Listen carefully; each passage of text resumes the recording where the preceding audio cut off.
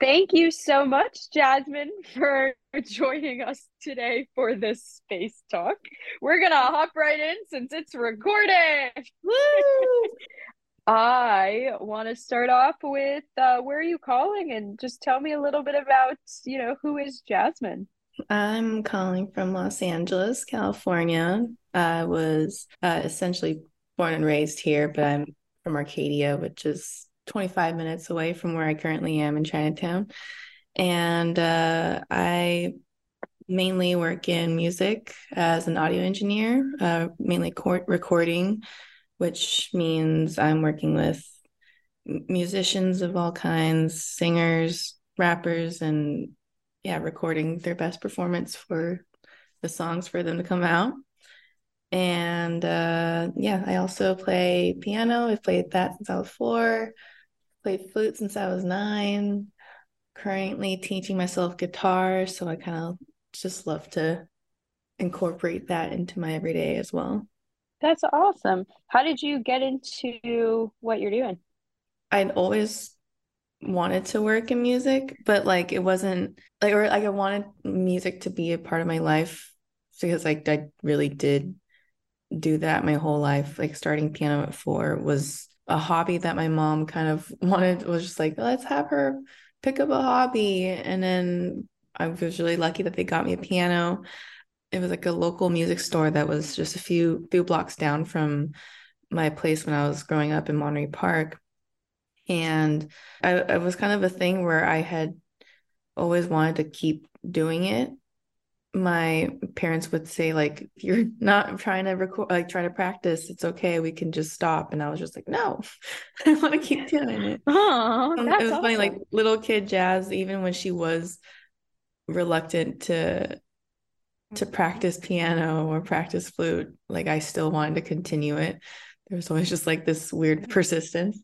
And yeah, when I got to, I guess, high school, and been part of a bunch of ensembles, and I was just always wanting to like do as many music related things. And eventually I had a college preparation course in my senior year where they were saying to interview someone just as like a kind of career day, I guess. And there was a saxophone instructor for band camp who I knew that he released music with his wife. They were a jazz duo, which was so cute. They're called Two as One, but as is like jazz, AZZ, Oh, cute. Two as One. And they were the only people that I knew who have released music in like an album format. And I thought that's the only people who I know, and they're in their 50s, I think, at that point, and we're still consistently put on music. So I went on to interview him just to kind of acquire more about the recording process. And then he broke it down to that, oh, okay, when you're in this recording studio, most of the times you're there with pretty much a fully fleshed out song ready to go. So you're maximizing your time in the recording studio.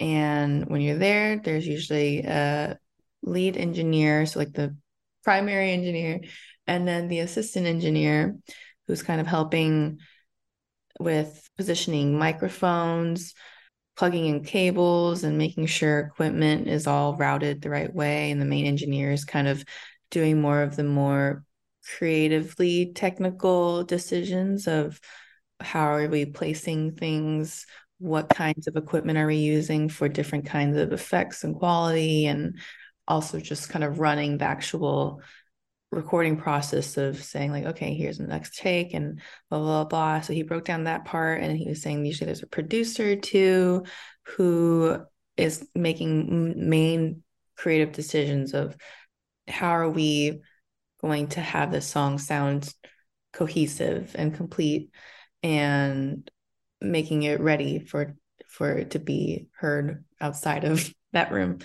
And once I heard about that process, I thought, okay, well, engineering kind of sounds like all the aspects of it sounded just fascinating to me.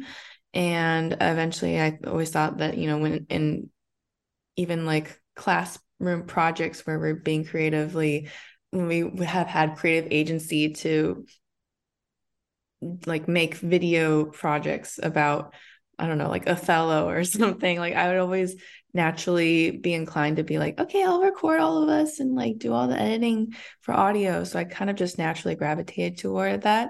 I was messing around on GarageBand, that I program was on. just gonna say, did you use GarageBand as a Yeah, kid? I used GarageBand for like fun little effects. And then when we were recording, I somehow also picked up this. So they're called digital audio workstations. GarageBand is an example of that. So I shortened that to DAW, DAW. There was another, I mean, like almost felt like an open source DAW called Audacity, AUDACITY, which I think is so funny now because yeah, it's like you have the audacity. But I kind of picked that up for some reason. I don't remember why. It was, I guess, a pretty solid one for recording audio, and it kind of felt more like in the vein of Pro Tools, which is the software, the DAW that I use nowadays for like that's the industry standard for recording. And yeah, I was just always kind of gravitated towards helming the audio and musical stuff of things. And so I'm like, okay, there's a way to actually make a living off that in the future and kind of combine both technical and my musical interests. So I was just like, all right, I'm gonna try to find a program in school for it. And applied to a bunch of places, and I ended up like going to UT simply because I had a scholarship, and it made it actually cheaper to go. And they had a new program that I also went to audition for, I think in January of the year that I graduated high school. And I kind of loved it there. Everything was just so different compared to USC, which is so close to home, I guess, for me. Even though USC has a more prestigious program, I thought, okay, well, Austin's also known for its music to some extent, more so live and just different genres. And when I was there, it was just very inviting. And yeah, just kind of fell in love with the idea of going to school in Austin. And then I got this, yeah, huge scholarship that let me, on top of like a grant, let me pay in state as an out of state student, which was way cheaper than even like the UC programs because just Texas was just cheaper. And so I thought, okay, well, it's going to cost me as much to stay local than to be like flying and going to school in Texas. So I'm going to do Texas. That's awesome. Did you get to meet a lot of people that also were interested and had similar backgrounds of it almost sounds like self-taught audio engineering? Yeah, even going to school for it, it still felt self-taught. Like my professor, his name was Gary Powell, and we were actually working out of his home studio, which was honestly actually very nice and unique in that way that it was more intimate. Our class for that specific recording program was actually maybe around 10 people, 9 Oh, people. wow. So yeah, it was like a close-knit group of us, and the thing is so I guess to actually broad scope it too is that I guess I was only one of that group that actually continued with the music career. A lot of them went on to do, You mean post graduation? yeah, post graduation, and a lot of them kind of like Yeah. switched careers, going into like nursing or more tech stuff or real estate, or a lot of them also end up Hmm. just teaching. And not just teaching, this is like super crucial, but they weren't going into as technical of a career as recording technology, which was the program that we were in. Mm. And I mean, I think we were all just experimenting at the time. It was actually kind of a fun thing where I remember it was every Wednesday we would meet for 3 hours at our professor's home studio and just kind of like mess around the whole time. Like he would try to explain concepts to us, but it just wouldn't click because there's only so much of talking about recording that you'll learn versus actually doing it. So yeah, it was a public school program and it was new, so we didn't even get to really use that studio until our very last semester. So yeah, a lot of it was just experimentation on our own time. And we kind of just went to class just to get feedback, which was fine. It was a lot of YouTube University for sure. And yeah, I think I learned most of my chops and just pretty much everything I know on the job, going from interning when I was like first starting back in like 2017 was when I did my first actual recording studio internship. Before, I had just done a bunch of other internships that were like, I actually interned for the Recording Academy for a bit, for a whole year in college, because it was actually paid. So I was, better than just slaving away for free for a sec. And then that somehow kind of led me to go down a music PR route. They were just happened to be tangible jump off points because I was just going from like, who's willing to pay me? Who's willing to hire me? And yeah, there was a point where I realized, as much as I loved describing music and helping people learn more about really great music, I'm like, I'm just not cut out for following up and sending 300 emails every day and just only talking about music. I wanted to actually be a part of the making of it. And yeah, then I moved back in 2017. I actually was in New York for half a year because of the PR job I did for music for a while.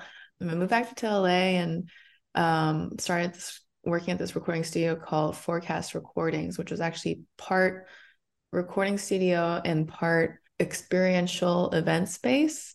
It was this gorgeous 1920s, like it used to be a toy factory slash warehouse, and it got at one point it got covered and just became just like a regular warehouse. And when the company that I was working for, they were called the Great Company, which is actually a great, they do a lot of really cool experiential marketing for all kinds of like film and comic companies where they're like Marvel, and I forgot there's a lot of brands that they worked with to kind of make experiential events. Yeah, they decided to remodel this space and like scrapped all the new palettes that were on the wall, and they exposed all these like gorgeous brick and this like extremely rare wood that comprised like all the Oh, beams wow. and the floors. And it was basically like it just felt like an old time capsule of 1920s. And so they made this like kind of like 1920s steampunky, I don't even know how to describe it. It was just like a gorgeous space.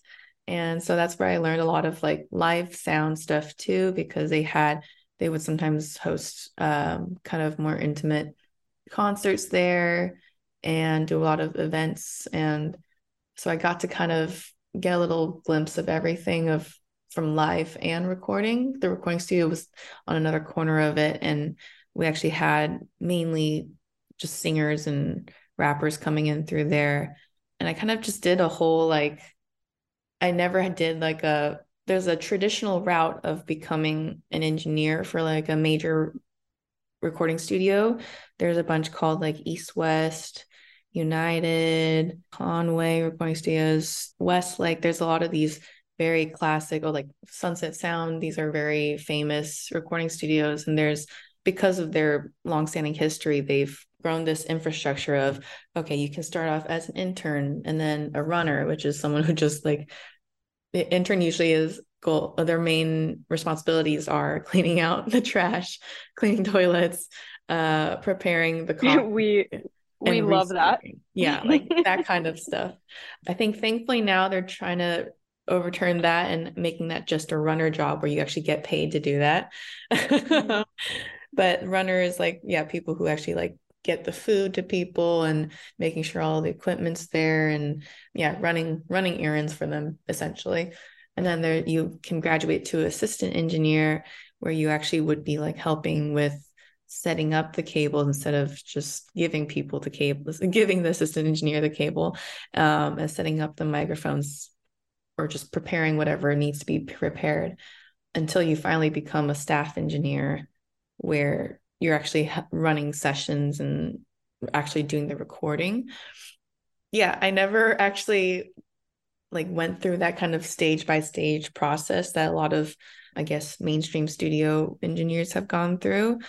I've kind of like done this like little, I just call it like a wiggly process of, I was starting at this internship and it didn't seem like they had a need for another recording engineer, like a staff recording engineer, because their clientele weren't even that much at that point for recording specifically, and they already had two main engineers. And so I started to just hit up a bunch of other music technology companies. There's one called Output that made software instruments. And I just kept telling them, hey, I have this thing called perfect pitch, which is this, I don't know if you could call it skill, but I guess I kind of think of it as a skill where you can hear a note played on an instrument or even through the voice. But for me, mainly, it's actually instruments. And you'll know exactly what note it is. Oh, wow. Yeah, like I have that skill, and I think part of it is from when I was starting music from a very young age. I think your brain kind of gets trained to that, but also to some extent, I think there is a certain level of like a natural born thing because I have a cousin who also started around the same time as me, and she doesn't have that skill, but also she kind of quit piano lessons maybe a little earlier than I had. So when did you realize that you had that? Like, was um there a moment where you went, holy shit, I am yeah. really cool? There actually was a specific moment where part of the piano, there's like a year annual piano proficiency test, and it's like very popular among the Asian community in Southern California. Like if you have piano lessons, you're going to be doing this every year to kind of test your proficiency and like level up. There's like Oh, 12 wow. levels, which kind of matches like from if you're going to start from first grade to high school, Oh, essentially. yeah. Of like Um, what grade? That's exactly. It's like, funny. what grade of piano do you qualify for? So it's a whole thing, and part And of the is level testing, 12 like the most competent of competent of competence? Is that like you're a allegedly, virtuoso I at don't 12? think I Yeah. ever went to that point. I think I went up to like level 10 because then at a Oh, certain wow. point, I stopped lessons in high school because I was focused on my flute stuff more. There was a Yeah. point where actually, like, I think over, like, for the most part, my proficiency in flute was a lot more advanced, like, than when I was in piano. For some reason, things like flute was just a lot easier for me to get better at than piano. For some Mm. reason. So I started to focus on flute in high school. But yeah, there's a part of the exam. So there was a performance part where you're kind of reciting these pieces that you have to play. And then there's also a theory part where you have to just get tested on your music theory knowledge. And there's an ear training part where basically you have to apply your music theory knowledge by like I guess the testing person administrator would be playing certain things on the piano, like and my piano's right there. They'll just pick up some notes and be like, okay, now you have to name what chord is that or what scale is that. Um, and that was something that so I took I guess music theory lessons with as like a group. There was like a kind of like a private tutor who would like kind of do group music theory classes on the side.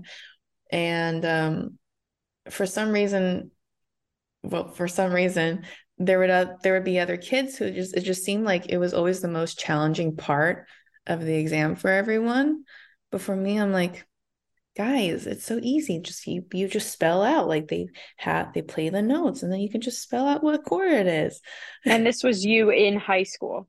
Oh no, this was me in like grade school. So I was like maybe I think it was actually when I was in third or fourth grade where I was in this tutoring class. Yeah, I was like maybe 9 years old.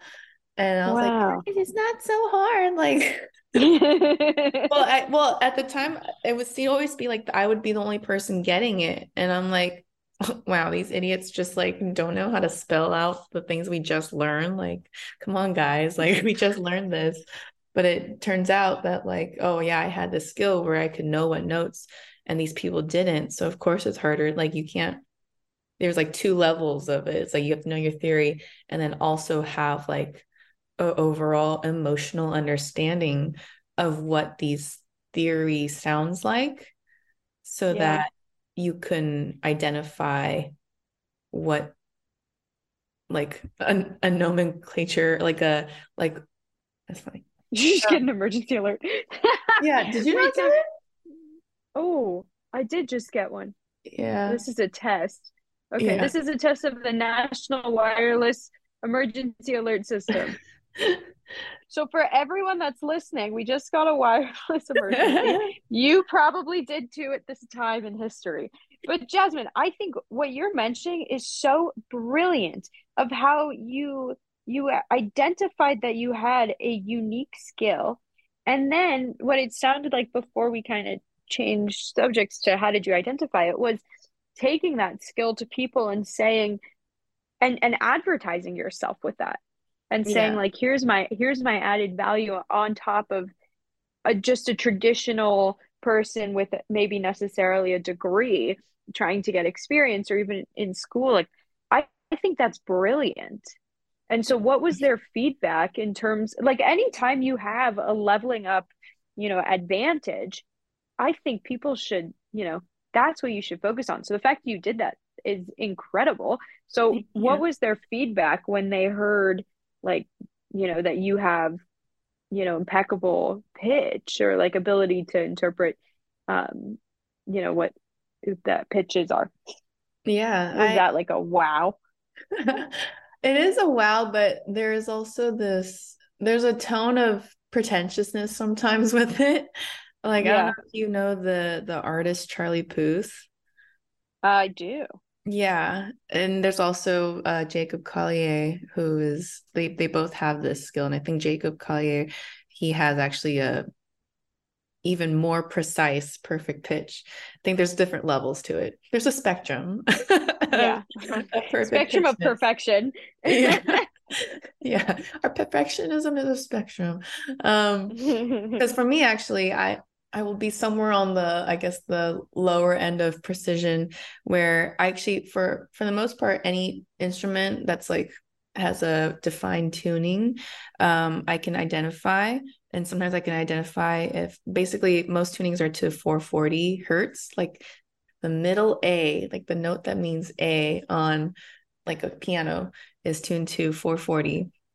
And I can tell when it's at least extremely flat, when it's like lower than that, or extremely high. But then there's sometimes when it's close where I can't tell you exactly what it is. And then another weird thing for me is that with voices is where I struggle.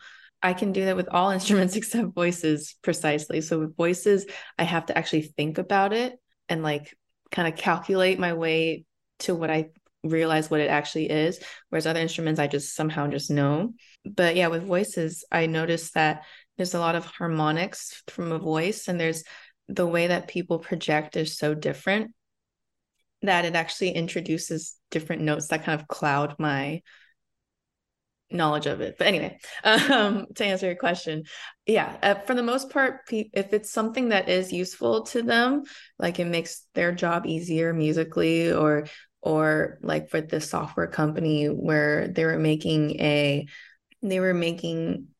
product, they call it virtual instruments. So yeah, you'd be able to have the sound of an orchestra on your computer in this digital audio workstation I was talking about earlier.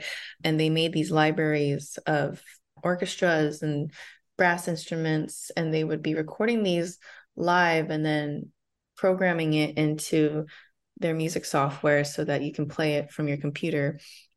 But I guess there were budget differences and timing differences where they didn't have enough time to like properly tune things, and the way things ended up showing up in their software was kind of slightly out of tune. Oh, interesting. And it just happened that I was just like, hey, I know you guys do need some kind of precision type stuff, and I can get you that because I actually have perfect pitch. And honestly, through this, I think I became more accurate with pitch. Like in high school, as a flute player, I actually did this thing that was So we're going to take a temporary pause on this recording, and I'd like to update you on some exciting things. So Jasmine is also a very incredible hiker. She has done some incredible Pilates and yoga work. And while we were out in California for the space meetup, we went on this incredible hike, and Jasmine led the way. So it was a really fun time. Trying to think of other fun facts about Jasmine. She's out in California, and she's worked with some incredible artists. And when Jasmine comes back, I would love to ask her about her interactions. But for those of you that do not know, Jasmine worked with a group called HAIM, and also with she just released the music. Jasmine, who was it? Olivia Rodrigo. Olivia Rodrigo.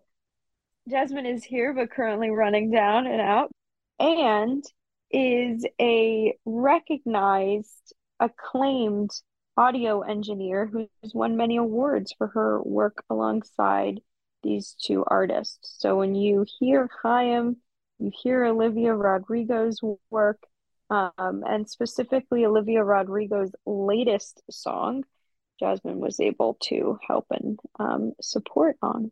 Beyond that, Jasmine is back, baby. No, she's not. I'm gonna keep going. This is great.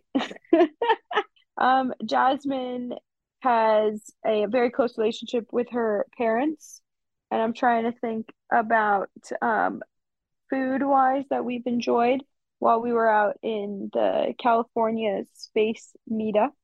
We enjoyed a comedy show together. She enjoys comedy. Jasmine is an incredibly talented and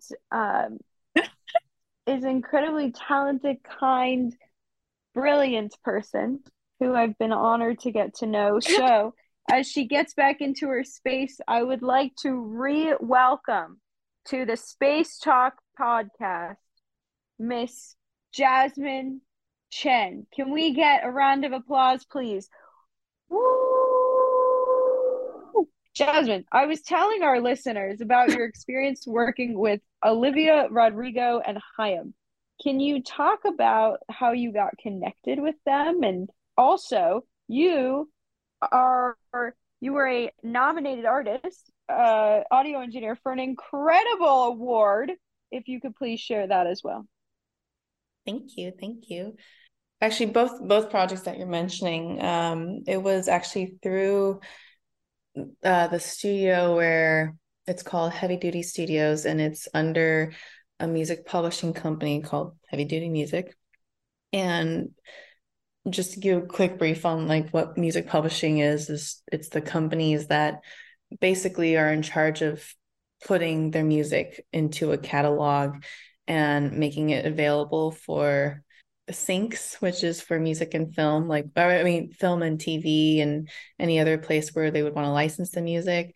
And they also keep track of like basically all the money that you will be generating from streaming, from any kind of usage of the music as well. So but they also put a lot of songwriters and producers and artists together to kind of keep the catalog growing. And they wanted to create a studio that would facilitate that. And specifically, this music publishing company was co-founded by this producer named Ariel Rekscheid. And he is, I guess, his very first hit, I think, well, two things. His very first hit was he was part of this band called the Hippos, which was like a ska band back in the 90s. And he was in when he was a teenager. Eventually, he was like, I'm not into this, and became a producer. And his first hit was Hey There, Delilah by Plain White Oh, T's. wow. Yeah. And he also went on to like make Climax by Usher. And he worked with Vampire Weekend on a lot of their albums.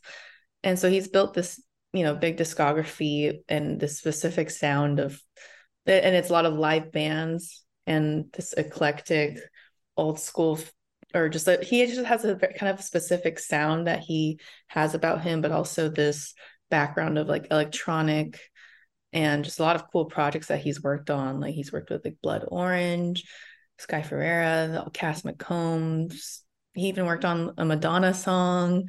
He's did that song with Adele, which is called When We Were Young. So yeah, it was very cool to be able to kind of work with him and learn all those different kinds of recording techniques that are kind of unique to his sound and to his process as a producer. And it's something that was definitely beyond what I had ever like touched upon with other studios. This was kind of a studio that was more built for him with all of his gear. He had all his vintage gear from the 60s. He was a huge Beatles fan, so I got to learn about all this. He essentially bought as much of, there's this book, like a, not an anthology, but there's a book that kind of describes all the equipment that the Beatles ever used when it comes down to instruments, to microphones, to hardware equipment. And Ariel decided to try to buy as much of that as possible. And so I did a lot of experimentation alongside him. And a lot of that was used in the HAIM album. And I actually started as an intern through them, but like really quickly jumped from like barely paid intern to like suddenly like their main engineer. Wow. It was kind of out of necessity because they kept their crew very small. And actually, when I first started at Heavy Duty, funny enough, I mean, the selling point for me to stay and just to work as an unpaid laborer was actually Danielle Haim, who's the middle sister, the lead singer of HAIM. She was actually in one of the rooms. There was like 4 rooms. 3 of them were writing rooms. One was like the actual big recording room. And she was in one of the writing rooms. She was just starting to write the album that I ended up working on. And I remember just seeing her guitar pick on the desk after she had left, and I was being given a tour, and I'm like, wait, I'm such a huge fan of this band. And they're just like, oh, they just hang out here. They just work out of here. Cool. I've sold. Like, take up my life. Let's do it. And for me, what was incredible process just to learn how they create music in this way, because I was used to at that point working with producers who basically made beats in their computer or just kind of grab samples and that kind of thing, and maybe at most played a little bit of guitar, but I never knew how to record drums. I didn't know how to record organ or like bass amplifiers, and that was something that I all learned like during the process of them making the album. He had brought in a bunch of other more established and incredibly knowledgeable engineers who've worked with like all of these other legendary people, and they kind of became my mentor just by me harassing them with questions of like, why do you use this, and like, what do you do with that? And I was just fascinated by all this gear that I was surrounded by. And there were definitely moments where I really shied away from asking too many questions. And there was a point where I'm like, actually, I just really want to know this. I'm just actually that passionate about the history of equipment and essentially just learning most of my engineering chops at this studio. And to answer your question, well, first, they actually found me through a music production school that I used to work at called IO Music Academy, which is my current screen grab, a Zoom title, right? But I used to work at this music production school, and we had invited basically the CEO of the music publishing company to talk about publishing for the students. And then, yeah, that's how they stole me, because they saw that I was the studio manager there. And they're like, wait, we're building out this new studio. I can tell you're really passionate about making music, because at the time I was kind of producing with one of my coworkers, and producing as in just like making beats and making music from our computers. And I was actually asking him a lot of questions during his guest lecture. And he was like, well, yeah, would love for you to check it out. And that's how basically I got roped into all of it. And yeah, the album itself, which is the one called Women in Music Part 3, was basically the album that kind of followed my growth too. Because I started in the very, very beginning of their process. I started as an intern, not knowing anything about drum recording or like even proper grand piano recording, any of that. Just only had known how I would do it in my own bare YouTube university knowledge and just like my own experimentation. Yeah, that was me as an intern at the beginning of that process. And by the end of the album, I was like, yeah, fully their engineer, and having had a lot of repetitions of like, here's how they like to record drums, or here's how Ariel likes to record this piano or this guitar, and here are the pedals. And we were dealing with tape machines, which was a very old school way of recording back in the day when they didn't have CDs or computers. They were recording to these tape machines to go into these big reels that I'm sure maybe you've guys seen in like old movies and whatnot. But when it got nominated for Album of the Year, it was kind of weird for me to process it as like, I'm now a Grammy nominated engineer, because for half of that process of making that album, I did not know what I knew by the end of the process. It's not like I came to it with all the knowledge of here's how I would record this sound for drums. And a lot of it was me kind of being instructed on what to do, but then also eventually knowing the knowledge of my own study, my own research, and my own experience that I was able to still add to the process of like, here's how to do things faster, I guess, with the software. And but yeah, I did have this weird, just an imposter syndrome of like, well, did I really earn this? Because it's not like it was all of me from the beginning. I just grew with it.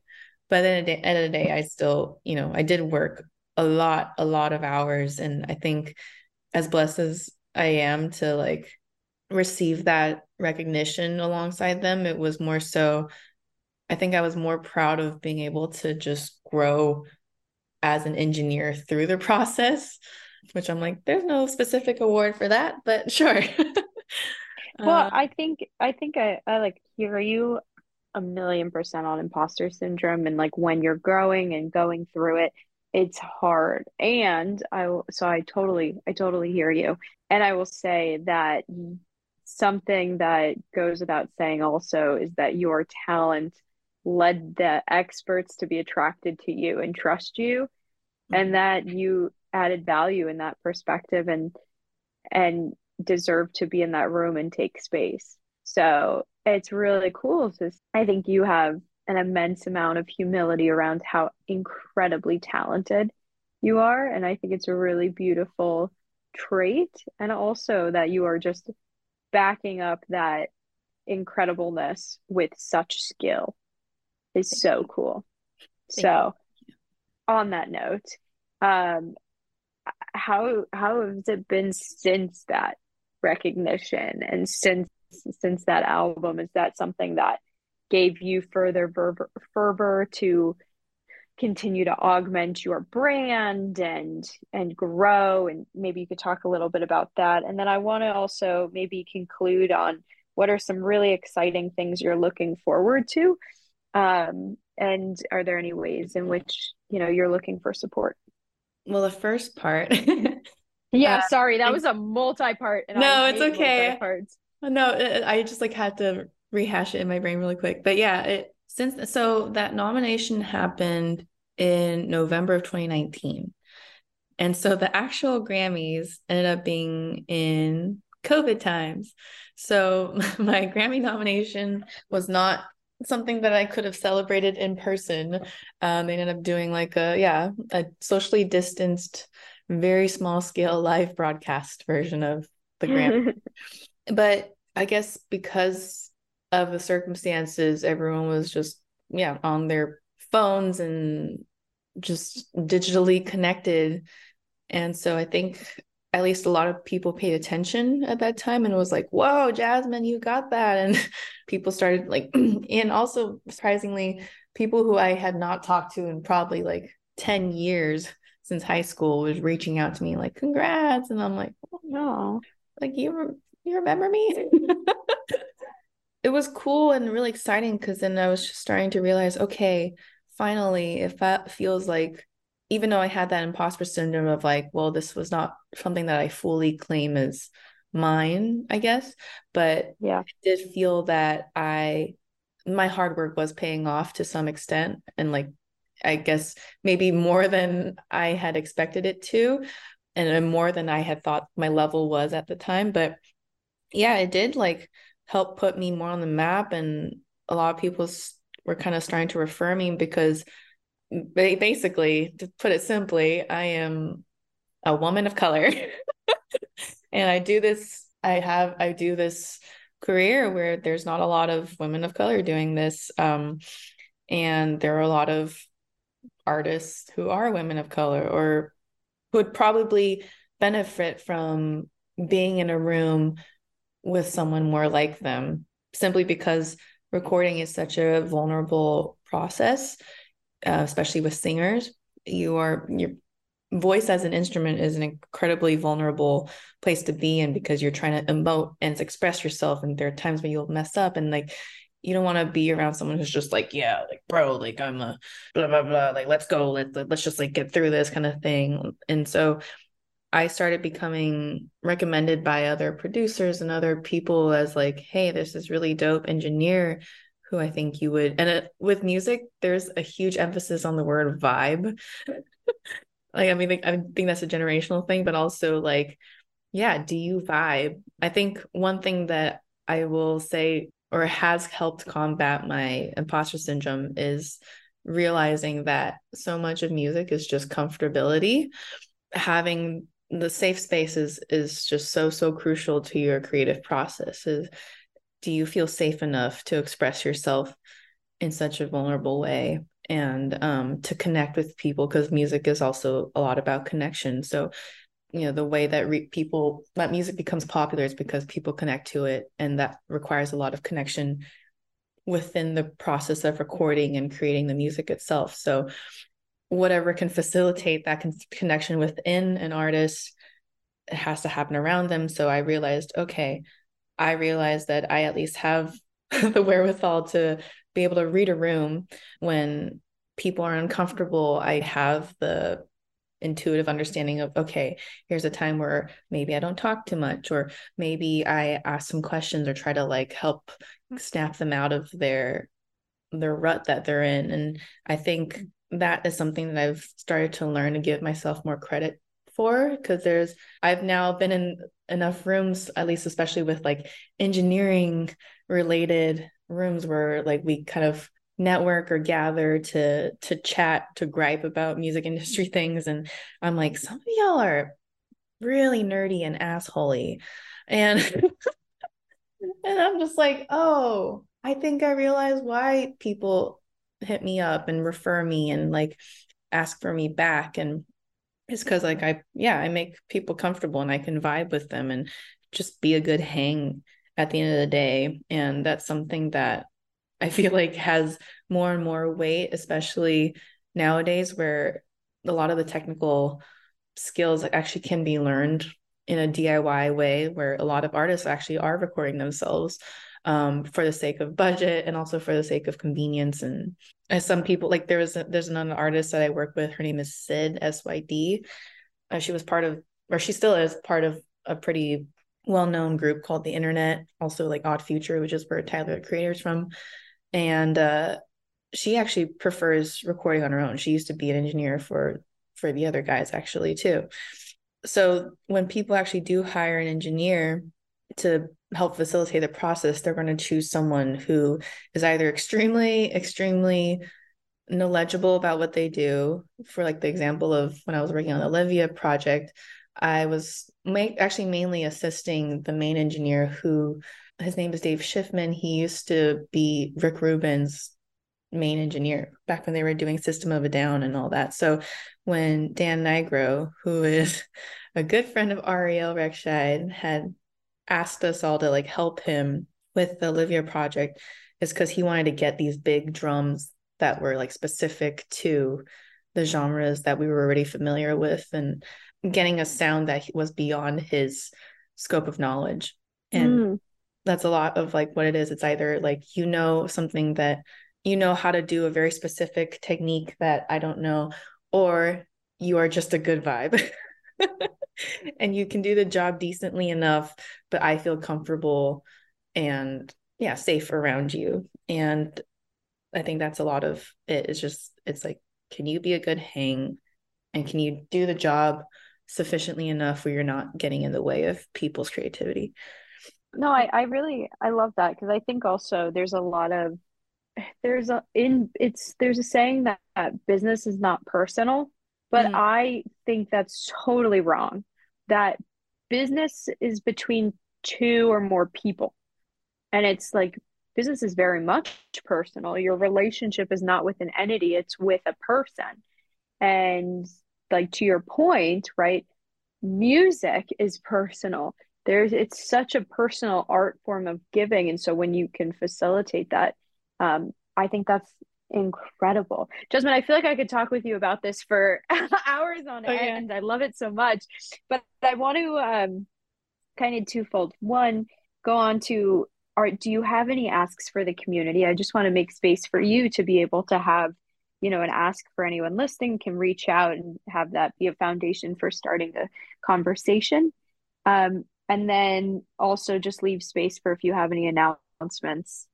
Yeah, I currently, in terms of my actual like music and recording career, it's at a really cool place where I'm being very consistently hired for projects, and I'm starting to delve more into producing, which has been really nice.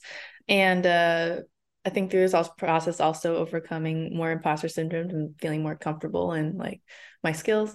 But in terms of like other asks, is like one thing that has become kind of more of a theme for me is that I've been actually contemplating how I would be living my future with the knowledge that I have. And part of my understanding now is that I don't think that I can actually be recording forever. They're really long hours, and they're a lot of the times they're just very erratic schedules that to me, I don't see it really changing from this, just from the process of how music creation works is, yeah, it just doesn't seem like a very ultimately sustainable thing for the long term. I feel like I would still want to do it. It's just I can't do it all the time like I can right now. Something that had come to me was this. I mean, this also feels very vulnerable to say, but yeah, this idea that I had, which was actually came out of me needing a new backpack. And then somehow in my mind, I'm like, oh, I want like this kind of feature, and like hopefully this, and oh, it'd be dope if there was this kind of like Thunderbolt hub with like some kind of connectivity that could make it easier. And I kept researching backpacks that I wanted to buy, and I'm like, there's nothing that falls in the line of what I actually need for my day-to-day life. And I know that I'm not the only engineer who would need this. So yeah, I've kind of been really brainstorming around a backpack idea of that's geared towards creatives in the entertainment industry, mainly music producers, recording engineers, live engineers. Like a lot of people do a lot of electronic computer based programming in their live music programs now too, live music concerts as well, and even down to film people, essentially just a way for people to be able to have access to their hard drives, and also like all these licenses that come with like there's USB and Thunderbolt, all these kind of things, without actually having to like unplug and replug and cable, like bundle up all your cabling, and just a way to facilitate getting in and out of where you need to be as an engineer, as a producer, as a sound person in general, as quickly as you can. And just trying to, yeah, I have been trying to figure out like how I would design this backpack, and how people even get started with how they create their products. And that's something that I really want to learn a lot more about, of like, where do you find your manufacturers? Where do you find the funding to to even get this process going when you don't even have a product yet? Yeah, all of this is extremely new to me because I'm come from music, and it's been not haunting me, but it is a thing that like every time I'm like, like, oh, maybe it's something that people don't need, and like maybe one day it'll like go out of there will be not as much of a necessity for it. And it just kind of keeps hitting in my face of like, well, you want this. And then like some other person would be like, oh, I wish there was something. And I'm like, wait, I actually have this idea of exactly what I would want that would be fixing a lot of our problems right now. So yeah, it's coming to a point where I'm like, I actually just want to make more strides in like learning as much as I can about this process, so I can actually like just keep making at least a little bit of progress each day that I can, because there's just so much that I want to have ideas for, about like how to make my peer and our lives easier when things are already kind of messy as it is. So yeah. Well, I love that. And I think the idea of taking an issue that you personally have the problem of and wanting to solve it is the root of all really great, entrepreneurial breakthroughs.